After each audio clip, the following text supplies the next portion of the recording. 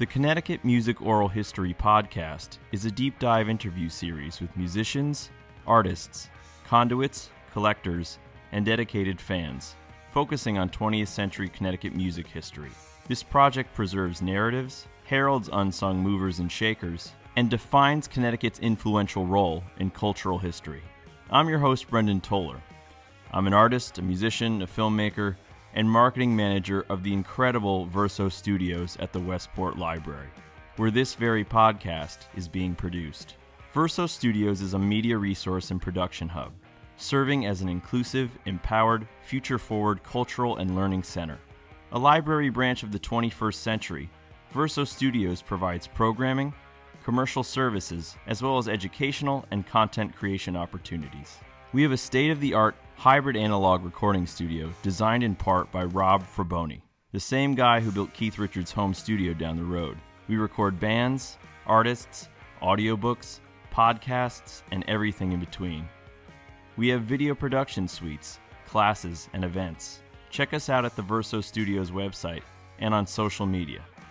Welcome to another installment of the Connecticut Music Oral History Podcast. This episode features Westport's own Barbara Reis, a musician, composer, and music therapist whose travels took her to Juilliard, High School of Music and Arts, University of Michigan, Tanglewood, the Brill Building, and Westport Country Playhouse and Theater Committee. Barbara's story is truly inspirational and vital to anyone who considers himself an artist. Here's Barbara introducing a track. This is Music's Magic that Wanda Houston sang. And because, I don't know, music is largely my life and my love, here's Music's Magic.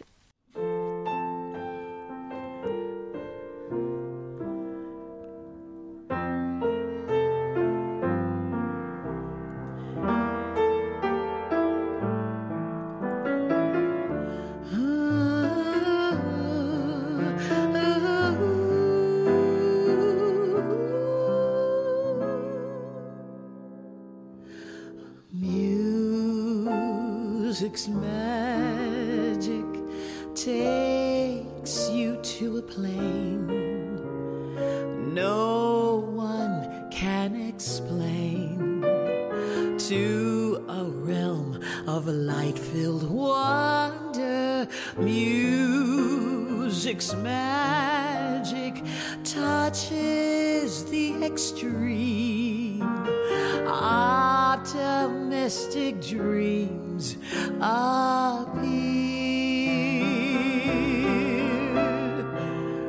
Music's magic touches chords inside,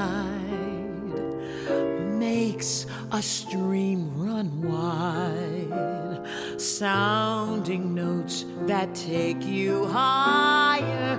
Music's magic reaches deep inside, shines a light on what we hide.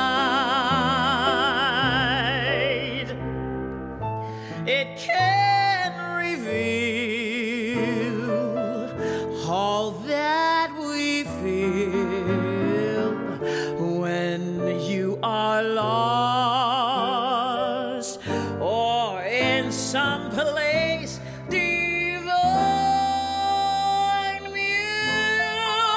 Music's magic comes in simple tunes, heard by glowing moons, sung with smiles and laughter.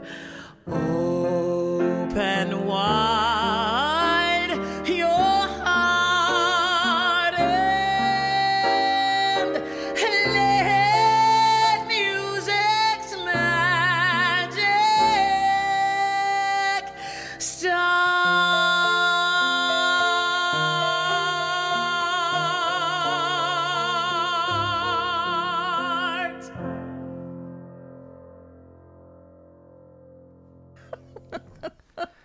I'm here today with Barbara Reis. local musician and native Westporter. Welcome, Barbara. Thank you. And Barbara, we'll start off here. What was your first musical memory?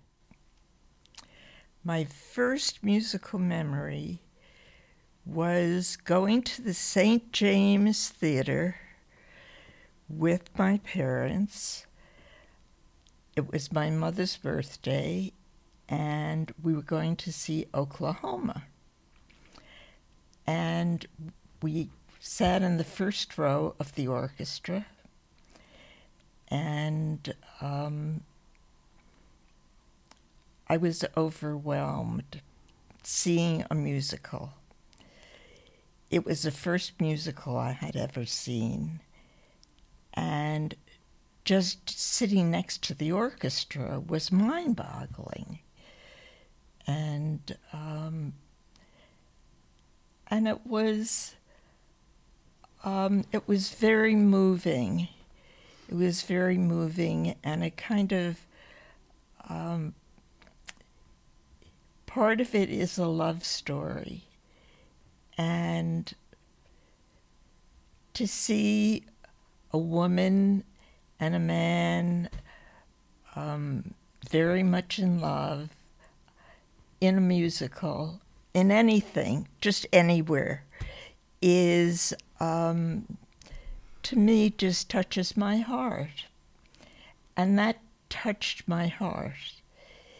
It touched my heart so much that when I was, 10, 11, 9, whatever I was at the time, I knew that's what I wanted to do with my life. I wanted to write love stories. I wanted to do music, make music about people that cared about one another. And that to me was, anyway, riveting, and it changed my entire life. But you had a natural aptitude towards the piano, right?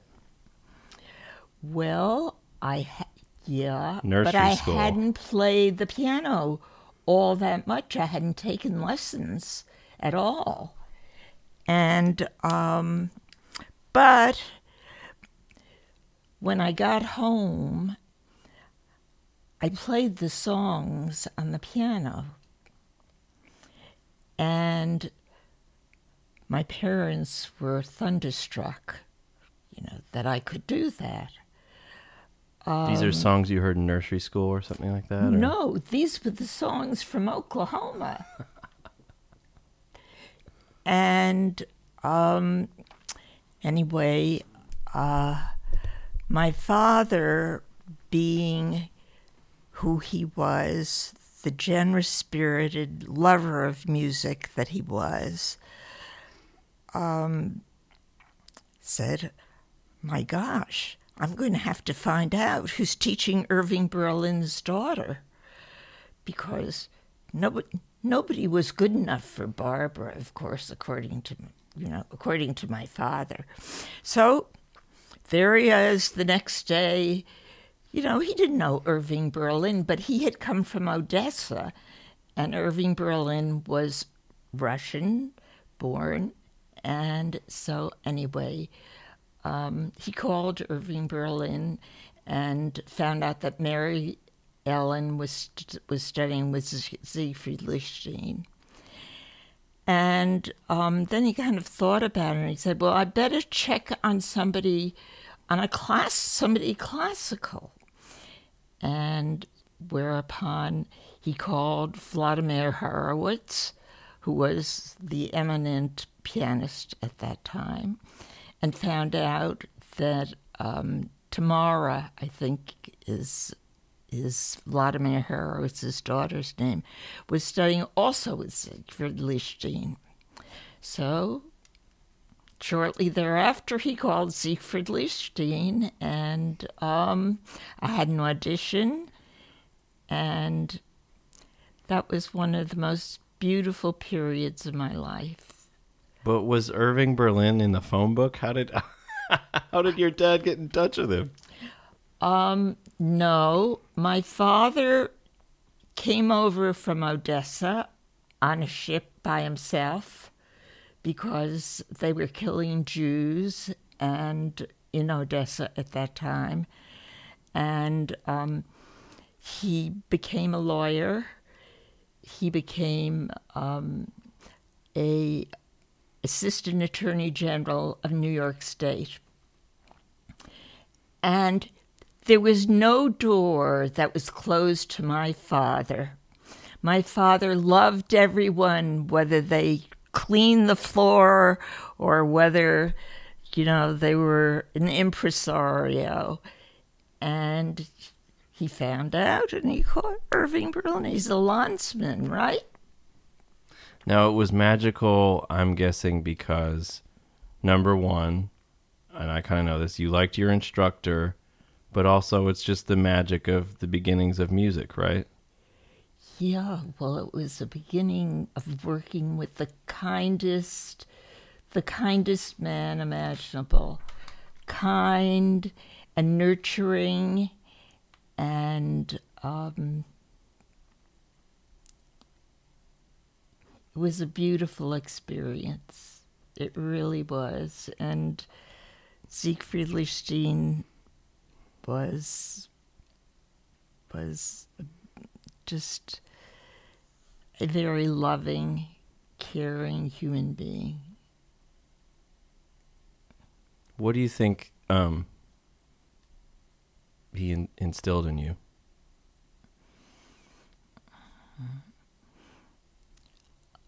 I hope he instilled in me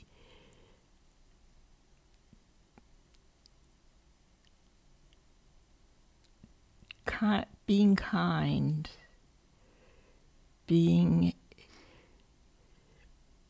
opening oneself up to everyone. I hope that I carry that with me. Because, to contrast, that was not the experience you had at Juilliard, right? Right. Which was next. So walk us through that. Well, unfortunately, my father was a little upset that Siegfried Lichtenstein thought I was too young to study theory. But, nothing was too good for his Barbara. And so I had an audition for Juilliard and got in. Siegfried Lichtenstein prepared me with solfeggiato for an audition at Juilliard, and I was assigned to Frances Goldstein. And her demeanor was very different, even though today I still have a birthday book that she gave me as a gift, a birthday book so I can notate the birthdays of friends, of whomever I wish. And I still use it. And it's inscribed at the beginning, to Barbara from Frances Goldstein. Not with love or affection, but I think of her kindly. And she also gave me a book on classical musicians, on childhood of Mozart and Chopin, etc., etc. And I still have those two. I cherish them, even though my experience with her was not the best. And anyway, I'll never forget. I must have been kind of in my early teens, and I was wearing a skirt that belonged to my mother because I thought I was looking jazzy at the time. And she looked at me and she said, "Where did you get that outfit?" And I said, "Oh, this is my mother's skirt," and I was so proud to wear it. And she kind of scoffed. Talk about playing the Bach English Suite. Oh, my goodness. Well, there were recitals in the auditorium, and I wasn't used to playing in auditoriums. And anyway, I had really worked hard on that Bach English Suite. And I believed, I knew it. I had to play it by memory. But I sat down and I started it, and it went quite well. And then I came to a portion that I was a little unsure of. And one of my talents is improvisation. In fact, I'd say that's my greatest talent because I'm not a marvelous classical pianist. But anyway, instead of playing the Bach, I improvised that section. And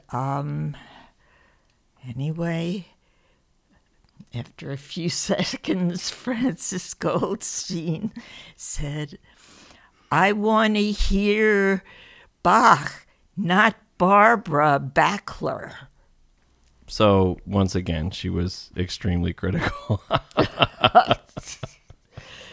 Yes, and after that, I was fortunate that I had applied to the High School of Music and Art and was accepted, and so it was thought advisable that I not continue at Juilliard. And anyway, I had theory and composition and conducting at Music and Art, but I made a big mistake.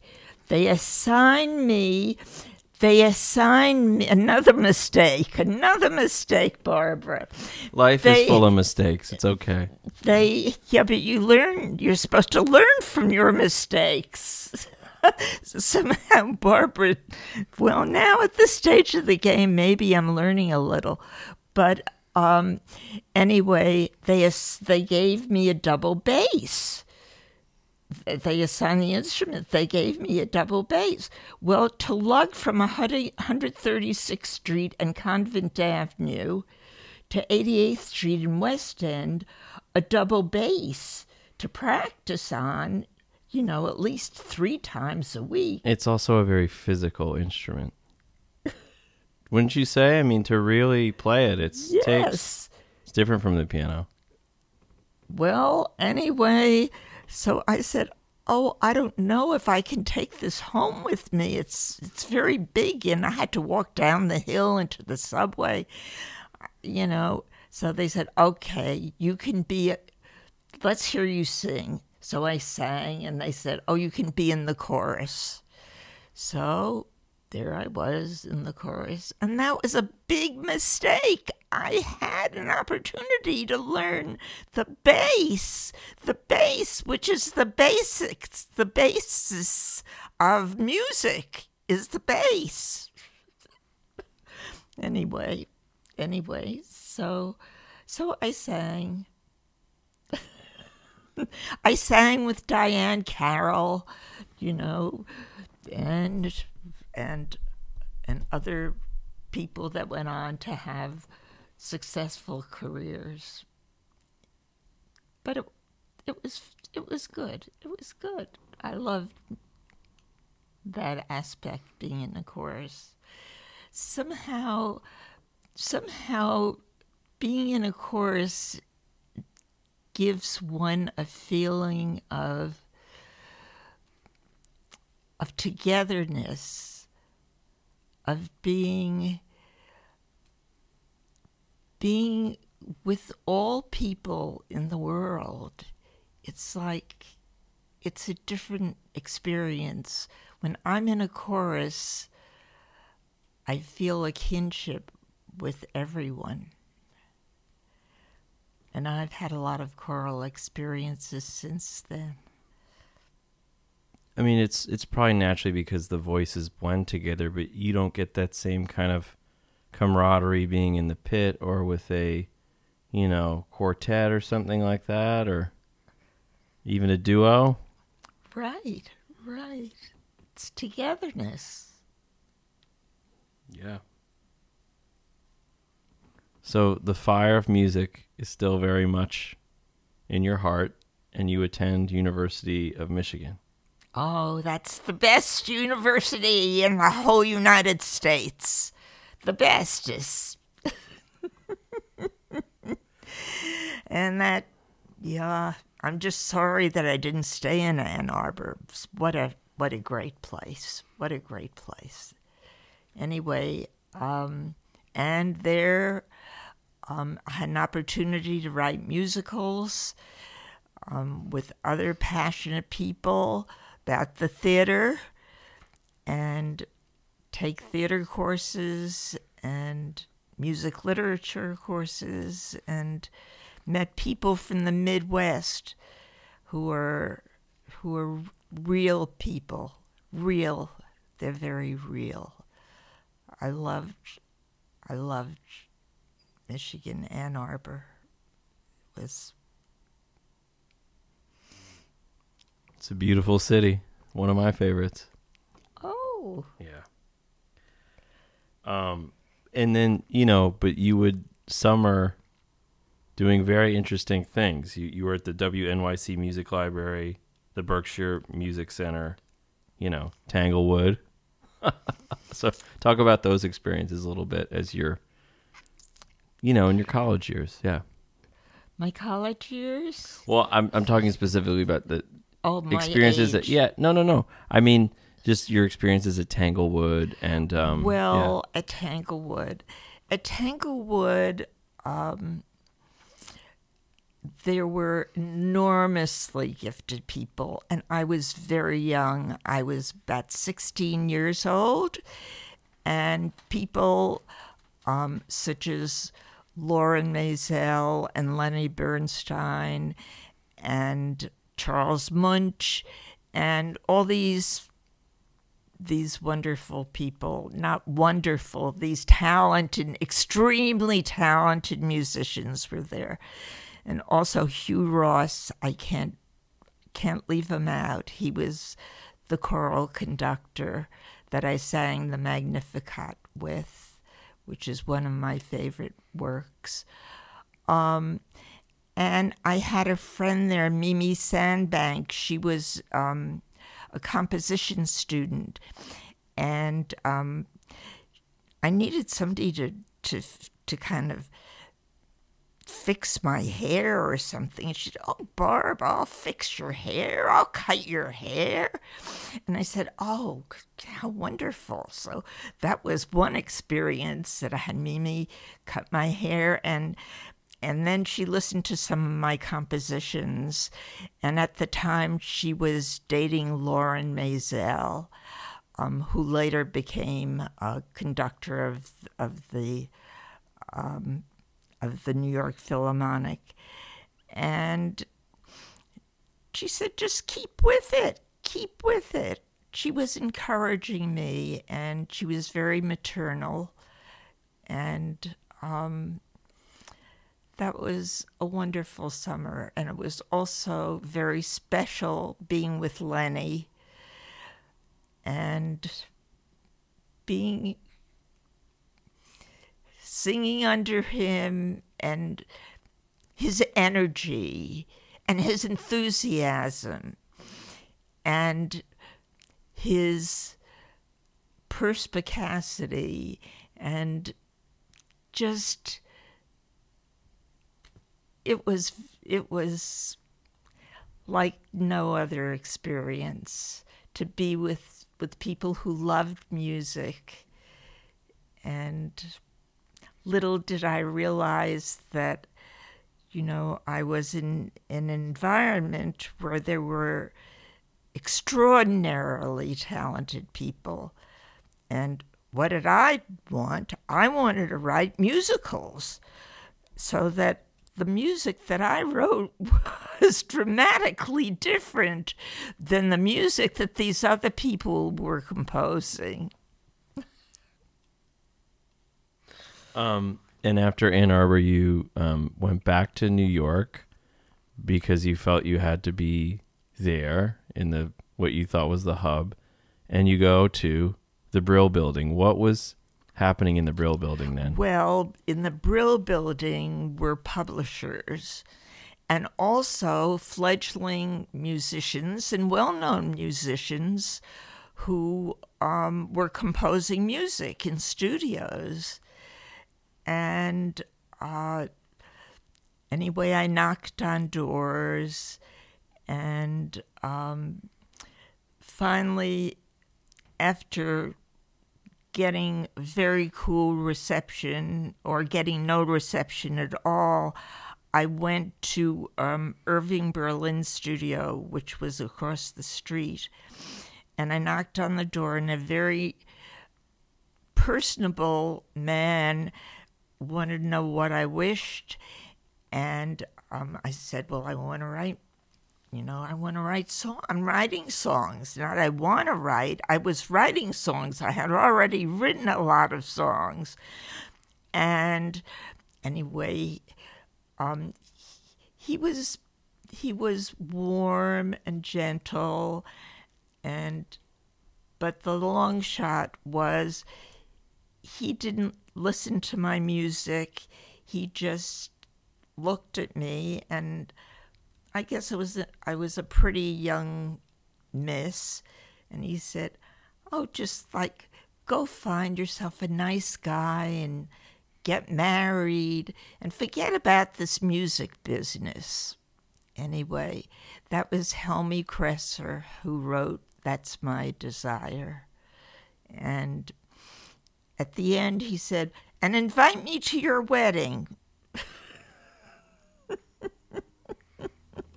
And you took his advice, though? Did I take his advice? Are you kidding?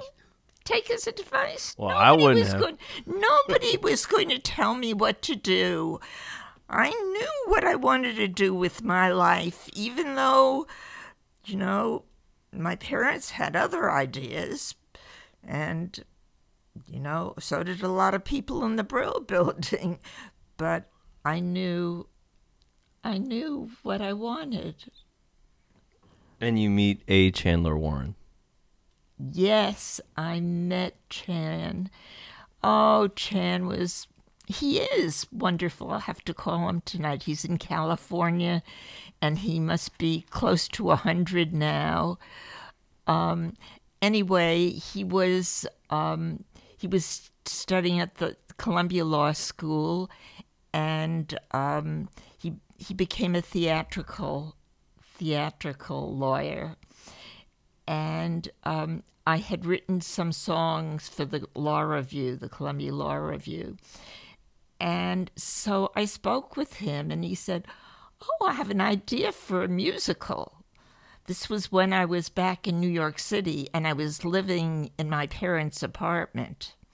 Yeah, that was a difficult transition, going from having my freedom and going back home. I mean, going to New York wasn't the smartest thing. I should have stayed in Ann Arbor, but anyway, I did. And so my parents, expected me to get a job. But Chan came over to my parents' house one morning, and he said, well, let's work on Razzle Dazzle. I have this idea for the Elves and the Shoemaker. And I started writing music, and he wrote lyrics, and it was the best. It was the best. It was the best. I think we had maybe 2 meetings until my parents asked me, well, you graduated from college. I expect you now to get a job. And I said, I do have a job. I'm writing a musical with Chan. And they said, they didn't have any, even though they were very cultured and went to the Metropolitan and they had a Philharmonic subscription. And my father was in a chorus and he loved music. He just adored music. They didn't understand the life of an artist at all. So, anyway, we finished the musical. But I went to ABC. I walked to ABC from 88th Street and put an application in. And at first I was in music clearance, which had just notating what songs were being played on the radio or on television. It's one of the most anti-music places you could be, kind of. Speaking from my own experience, yeah, music clearance it's dry paperwork. It's dry paper, exactly. Music clearance. I had to notate what song and how many minutes it was. Yeah, this was after being at Michigan. It was the pits. Anyway, I met a nice person at ABC in the writing department. He said, I think that there's going to be an opening. There's going to be an opening with Milton Cross. I'll see to it that you have an interview. So I had an interview with Milton Cross. Who was Milton Cross? Oh, well, Milton Cross was a luminary. He did the synopsis of the operas on Saturday from the Metropolitan Opera. And he was well known, by musicians. And anyway, I was a little scared to meet him, but I went and met him, and finally, after I told him that I had studied theory and music literature, he hired me. Yeah, and he took me up to his office, and he gave me a big pile of papers. And he said, I want you to go through these papers. These are people who have auditioned for Met auditions of the air. And I like to have a program where some of these people sing. And so I thought, well, I'd hear some of them sing. Oh, no. It was all paperwork. I had to look and see what their background was. And then I put the yeas in one pile and the nays in another pile.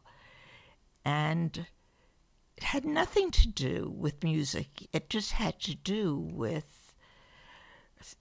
seeing who had the most influential background, and those were the people that were selected for auditions.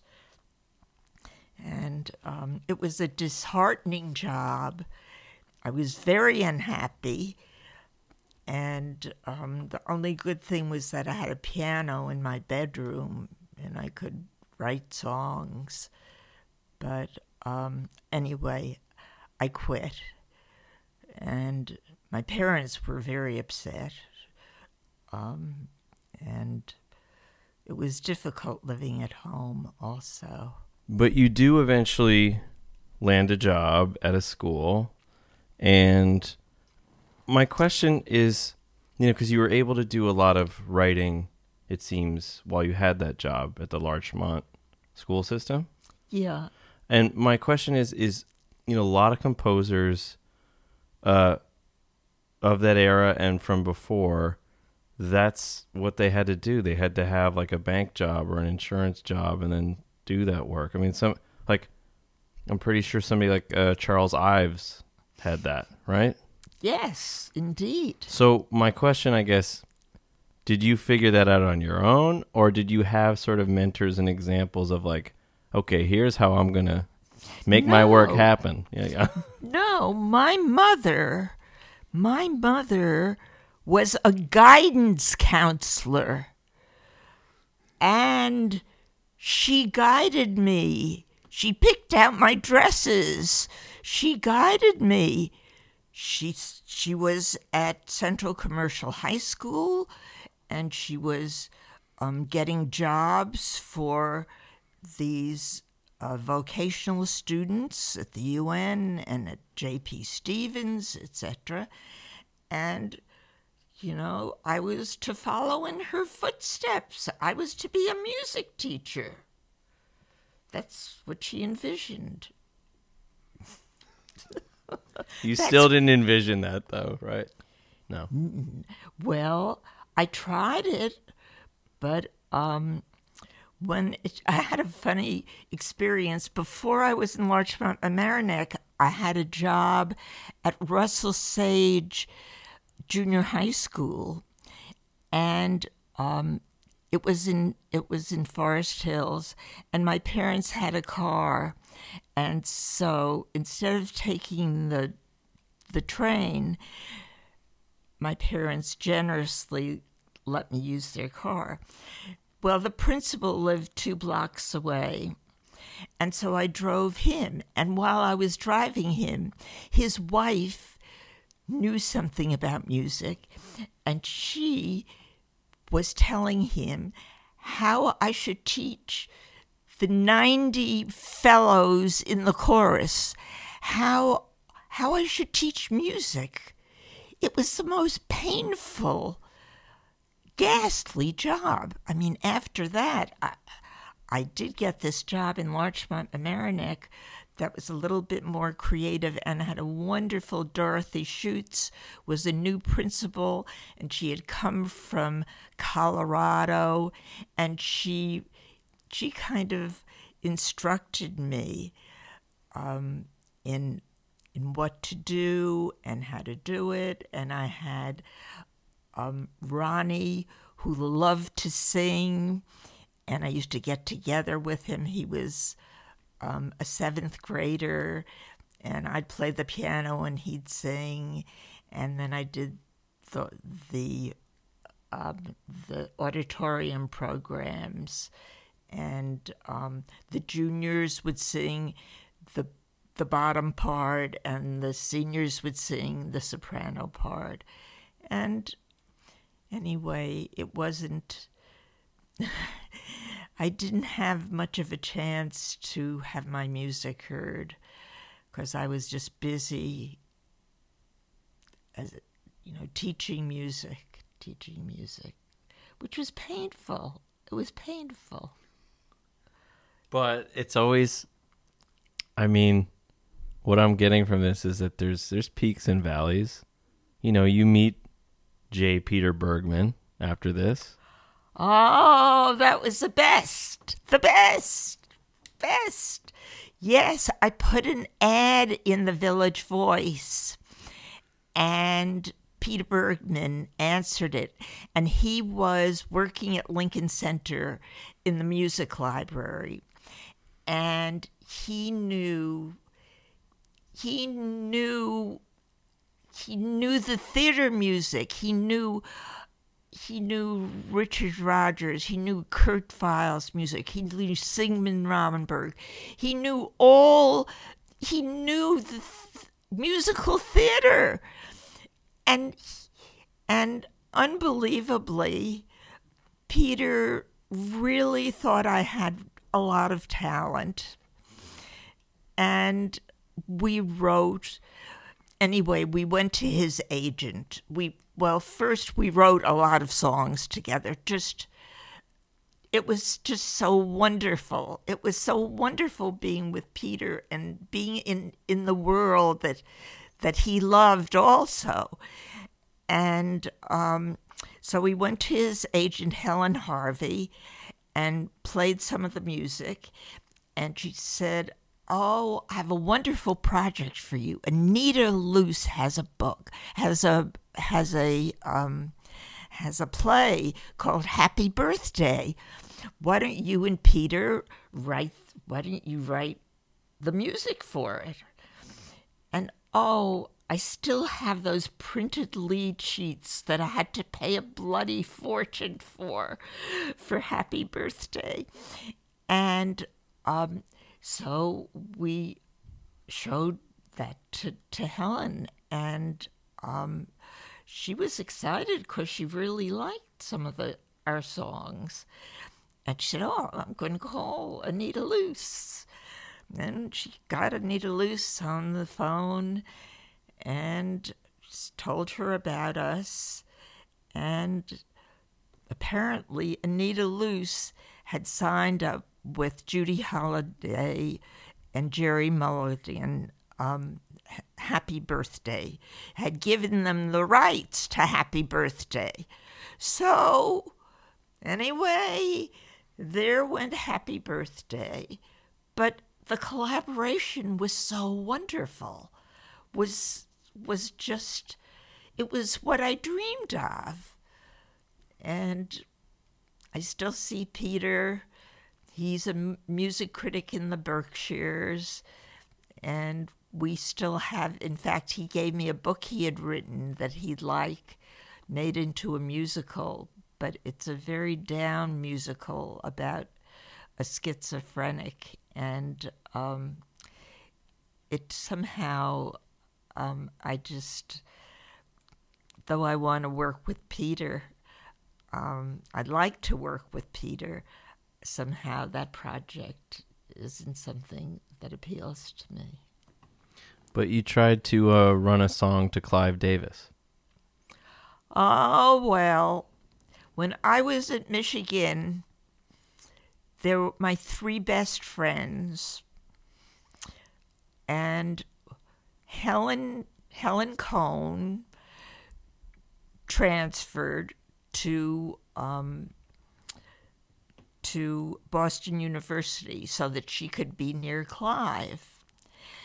And she was dating Clive, and Clive was a poor boy. He had a scholarship, and he and Helen used to go to New York, and they used to leave everything at my parents' house. And I mean, Clive was a buddy, you know. I mean, anyway, I went to his kids' graduation, not to his graduation. I even went to their weddings. That's how close I was to Clive. Anyway, so I sent. Peter and I wrote something for Up the Sandbox, and that was a work that Barbra Streisand was going to be in. So anyway, you know, I thought, of all people, and he had just, about that time, he had just gone from Columbia Records to Arista. And anyway, he spent the summer at Woodstock. And he got a bee in his bonnet that the people at Woodstock were going to incorporate the music world of the future. Now, did Clive, was he musically trained? No, Clive was a businessman. He was a lawyer. That's what he was. Though he did have some training when he was with Columbia Records. Anyway, so Peter and I wrote a wonderful song called Back Then for Up the Sandbox.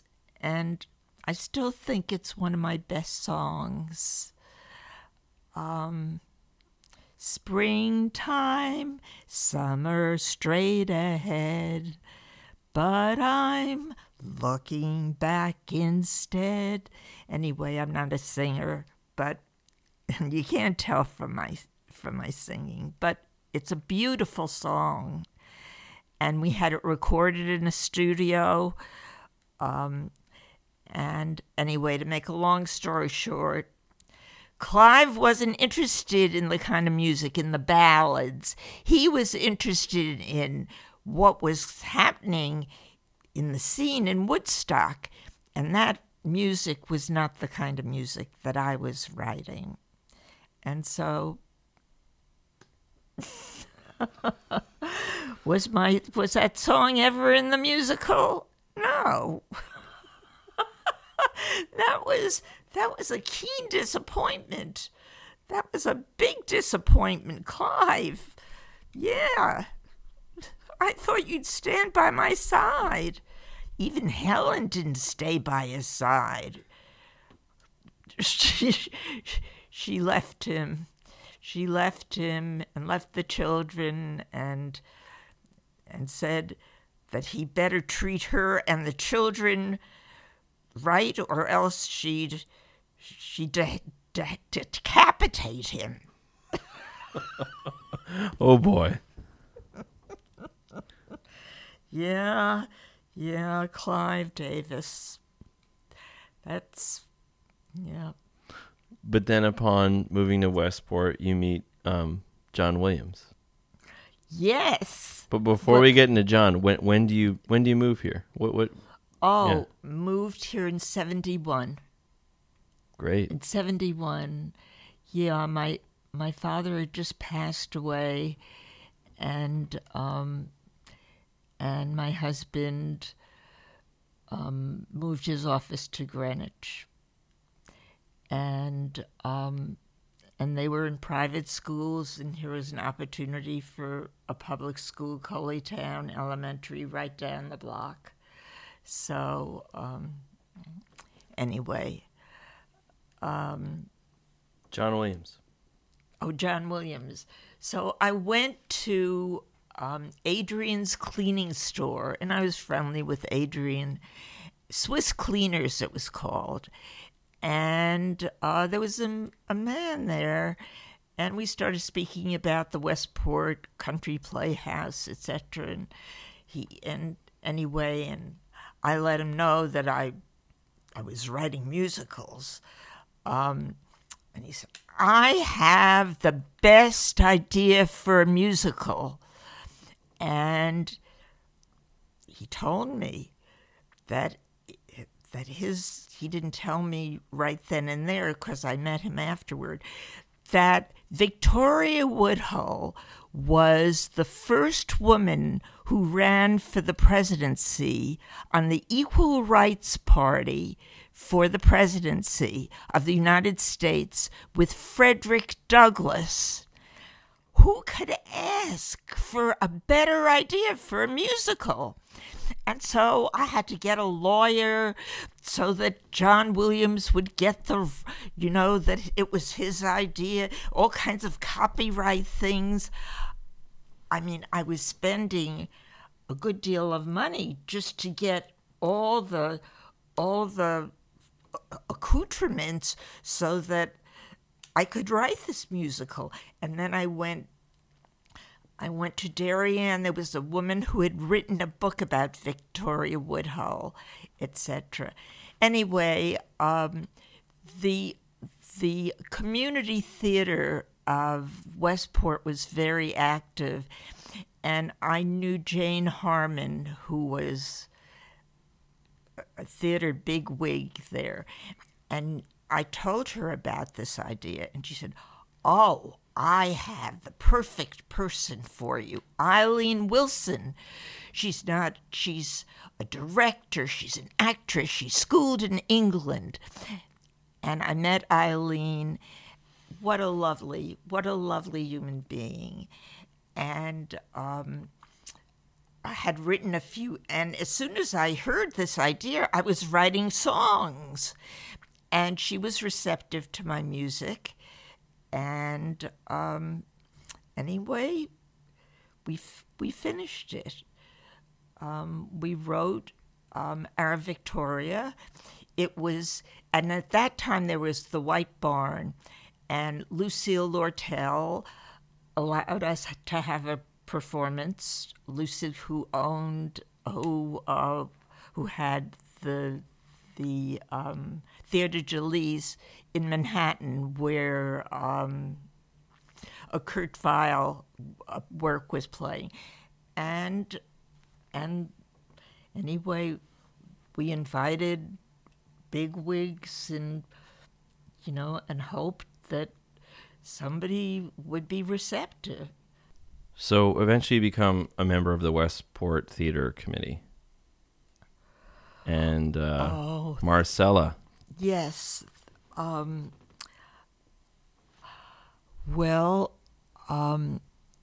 was very flattered that I was asked to be a member of the Westport Theater Committee because... Can I stop you for a second? Could you just set the context of Westport, during this period? It's kind of an arts colony, right? And there's a lot of theater people here. So tell us about that. Yes, there was some of the names I won't remember, but in the theater committee, there was Brenda Lewis, who had done Salome at the Metropolitan Opera. There was Marcella and her husband, who were the U.S. theater representatives in Europe and brought theater projects to Europe and, I guess, Asia as well, all over the world. She was very well known in the theater. There was,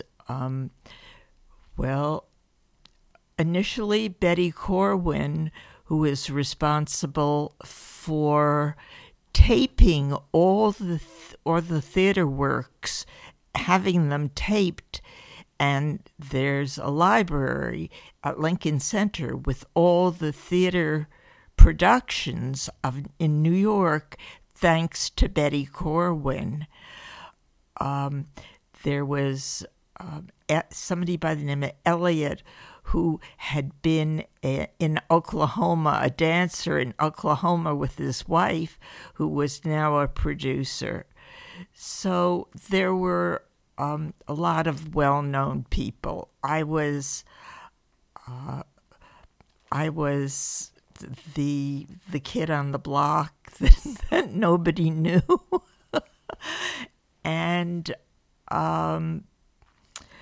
anyway, so Marcella was going to do a work by a well-known writer in town hall, and they needed somebody to play the piano and play Love and Marriage and maybe write a new tune or two. And Marcella was very strong-willed, and I ordinarily am not that verbal. I just might stand there and listen to other people. And so, but she wanted me to announce the production. And anyway, she coached me on how to talk in the town hall. And that was because I was a member of the theater committee, I was asked to do that. The other people were too influential or too busy with their own projects. Betty Corwin, who's a well-known actress and director. These other people on the theater committee had assignments or engagements out of town. I was the only one... You had to do the dirty work, huh? Yeah. that they could capture. The other people were too well known to make an appearance at town hall. There'd be lines there to get their autographs. But nobody knew who Barbara Backler Reis was. So I was the one. And so I played one or two of my compositions, and then whatever was needed. I've forgotten the name of the production. Wedlocked, and I've forgotten the name of the writer, but she at the time was a well-known author of theater works. So that was an experience, learning how to present something before a large audience in town hall. It was a learning experience, not a musical experience so much as an elocution experience. Lehman Angle. Oh, well, I heard about the Broadcast Music Incorporated. That Broadcast Music Incorporated was having a workshop for writers and for lyricists and for musicians. And naturally, I was excited, and I auditioned, and I was thrilled to be accepted in that workshop. And I had a wonderful collaborator, another Peter Knopf at the time, and Edward Walland, who had written The Pawnbroker, also wrote a book called The Tenants of Moonbloom about the cousin of a real estate developer who was kind of lost. And so this real estate owner decided that this cousin could go around and collect the rent from these various tenants. And so Peter and I wrote songs. We did a synopsis of the story, and we wrote songs. And unfortunately, Lehman wasn't receptive. He didn't feel it would be a commercial success.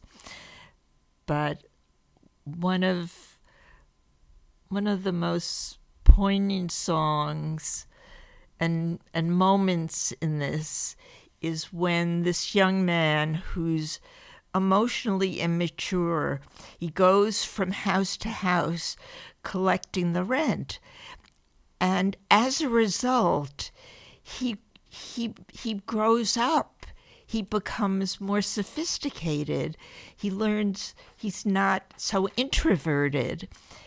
And there's a scene that we wrote where he goes to somebody's house to collect the rent, and he gets to know the people well.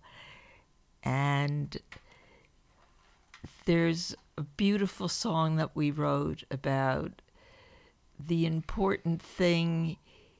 The important thing is not doing a prestigious job, but it's just getting to know who these people are, getting acquainted with them, and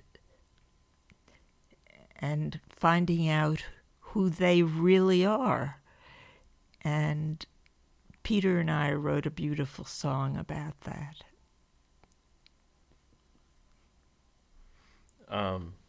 Maxwell Anderson. Oh, the Sacco Vanzetti trial. Yes, I want to impress you at this time that one of the most important things that I did during my career was finding either plays or books or projects that had meaning. For instance, the story I did, The Admirable Crichton by James Barrie, and it's a story of aristocrats in England, rich people, and they go on a boat. Lena Wertmuller, I think, wrote Swept Away Best on a movie, Swept Away Best on that. Anyway, they get to this island. Anyway, they're marooned, and they're helpless. They have no food. They don't know what to do. It's the servants who could build them huts. It's the servants who really come to their aid and assistance. It's the servants who find food for them to eat. And all the projects that I worked on had something important to say. They were just not willy-nilly musicals. They had strong characters, and the Sacco-Vanzetti case, which Maxwell Anderson wrote about and did a play about, I thought would be a wonderful musical, because it's really about a case that isn't fairly treated, that isn't fairly handled by the courts. And so I took it upon myself to write the music for that. I didn't have a lyricist. Well, then a lyricist from the Theater Artists Workshop did some of the lyrics for me, but I didn't have the rights to it. And so I invited Mrs. Anderson. Maxwell Anderson was deceased, and she came, and we presented a few songs for her. And anyway, the long shot was that, she was going to consult Stephen Sondheim, or she was going to see if anyone else was interested in doing this work. And as is in the theater, I never heard from her after that presentation. And then I discovered that she was deceased. And but anyway, I'm very proud that though, I'm an unknown, and that many of my works were not presented,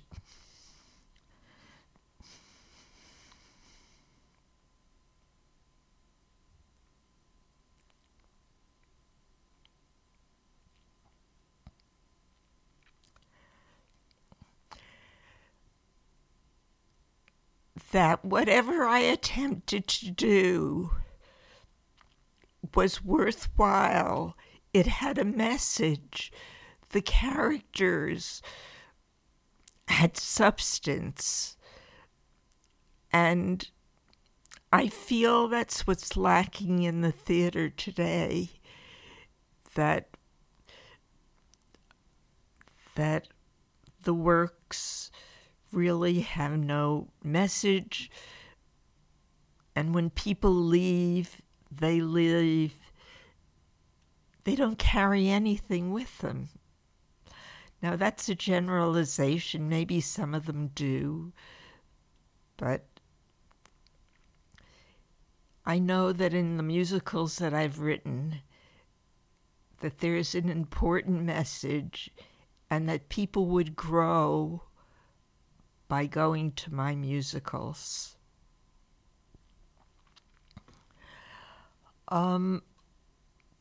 While I was writing musicals and I was in the theater artists workshop, I had some spare time, and I decided that I would volunteer at a nursing home or a place for seniors. And I went to Metaplex, which is no longer here in Westport, but it was a senior living facility, and I spoke to the recreation director, and I asked if I could play the piano or I could do anything musically. And Charlotte Laputra was the recreation director, and she said she thought that a chorus would be well received.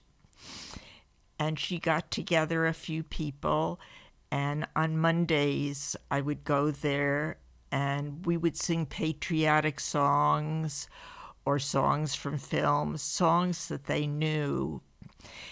And on Monday when I would go there, I remember that there was a few people, they would be waiting for me, and they would just be sitting in the seats. I can see them so clearly, even today. And after the chorus, I'd often just spend time with them individually or go to their rooms. And I'd get to know who they were and what their lives were like. And I enjoyed asking them questions about their background, etc. And Charlotte, God bless her, she used to call me the music therapist. Now, I wasn't a music therapist. I was a musician, somebody who happened to have a master's in music.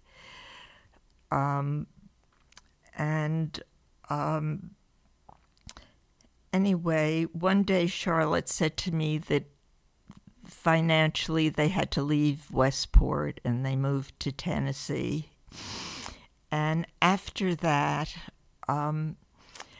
somehow I missed Charlotte, and I decided that she was calling me a music therapist. I wanted to find out what a music therapist was. And so NYU had a music therapy program. And I went to New York and I sat in some of the music therapy programs. And I found out that one either had to be psychoanalyzed or go through psychoanalysis, or it wasn't psychoanalysis, had to go through psychotherapy themselves, and also had to improvise and had to be able to connect with other human beings. And I was very impressed with the program.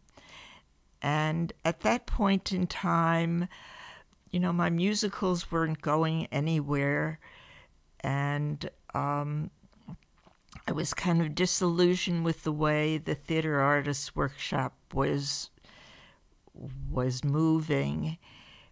And I applied, and I found out that the program for me would be 6 years. And for 6 years, I commuted to New York.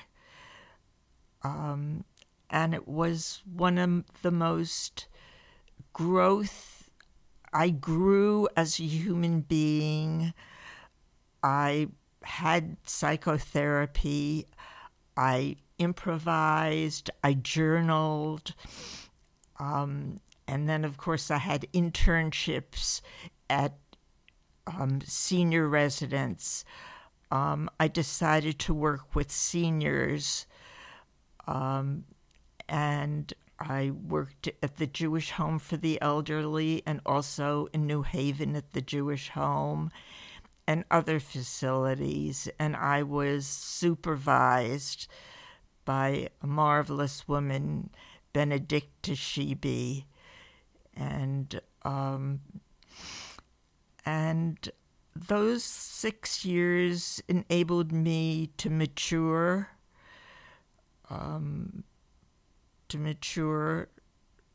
really to a large extent,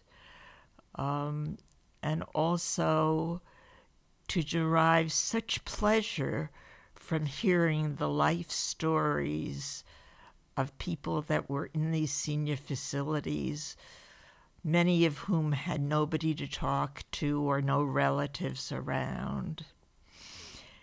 And I really am blessed that Charlotte called me the music therapist. I really wasn't a music therapist at that time, but I am a music therapist today, and I have been giving my time to residences where there are seniors. I was working recently at the residence in Westport, and I had a chorus there, and unfortunately COVID struck the place, and so I couldn't complete the Christmas program there. But I'd say that I've loved writing music, and I still am. In fact, I'm writing piano music today, or songs as well. But I'm blessed that I had an opportunity to be a music therapist. It enabled me to grow. It's enriched my life, and I've met wonderful people who are struggling in nursing homes and senior facilities, and who have had fascinating lives that nobody knows about, perhaps, except me. Well, part of that Brill building advice is true. The music business is not only difficult, as you mentioned before, it can be a little shallow.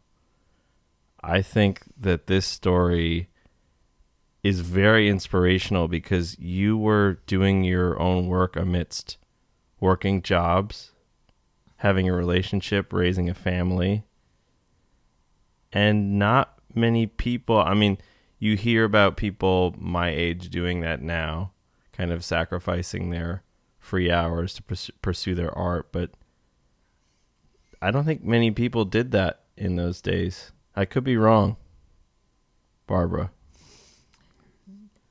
No, I think that there are still people out there.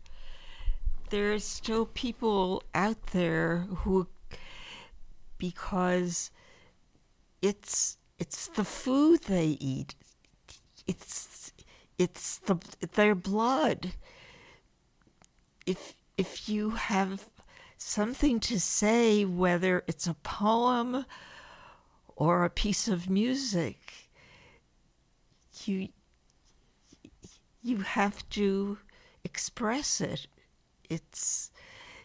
And so people, unfortunately, have jobs that probably aren't even related at all to what their passion is.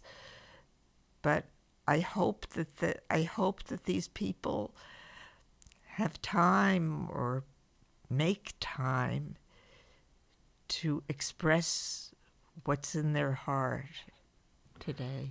I want to give listeners a visual. When Barbara is having a great memory or conjuring up sounds or images, her eyes close, and I don't think I've seen a smile that wide.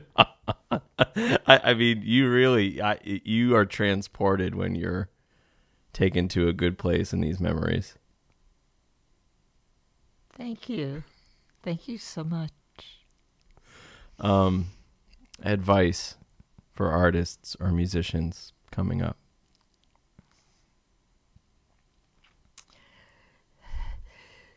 Well, if you have that seed in you, pursue it as best you can. I have a daughter who's an eminent writer and poet, and she writes. She expresses herself, and if you have it, don't give it up, even though you may be typing away or on a computer during the day. Find some time to do what's inside you. And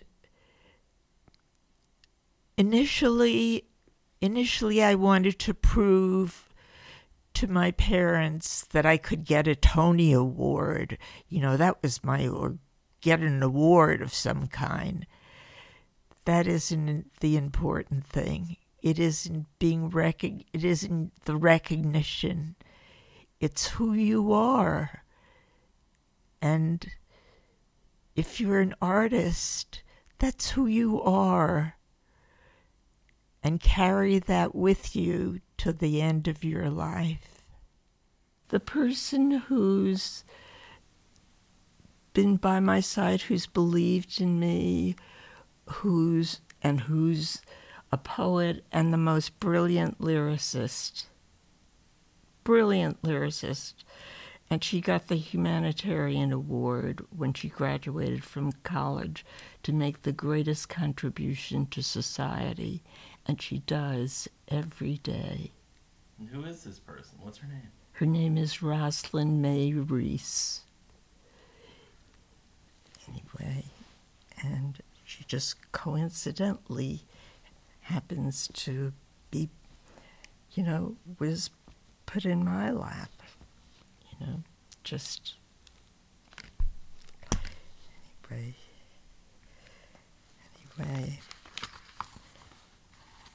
And so I am privileged to have a daughter who possesses an artist's sensibility and in addition evinces a keen interest in my music. Whether I'm improvising or composing, she takes it upon herself to record whatever I'm playing. Often, when I compose a work with a memorable melody, she surprises me humming the melody continuously. She then proceeds to write a lyric. She has made possible the songs Music's Magic, How to Grow Love, Heaven on Earth, and The Currency of Love. I would like to share one of these songs with you.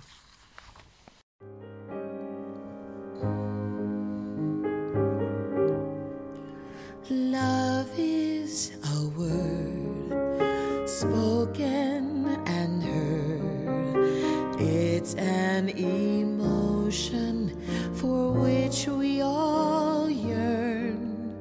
Love has no bounds, wide as the sea. Feel love's immenseness, let your love flow free. Love is like a flower opening to the sun. Love is like a rainbow encircling everyone. Now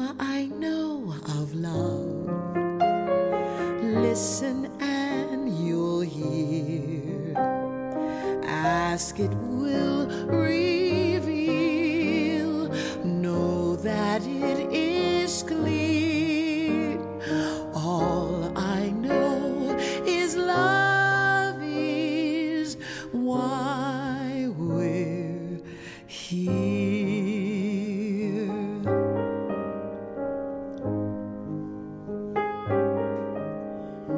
How to grow love, water with care, shine self-acceptance and open to air. Love has no bounds, wide as the sea. Feel love's immenseness, let your love flow free. Love is like a flower opening to the sun. Love is like a rainbow encircling everyone. Now I know of love. Listen and you'll hear. Ask, it will reveal. Know that it is clear. Yes, all I know is love is why we're here.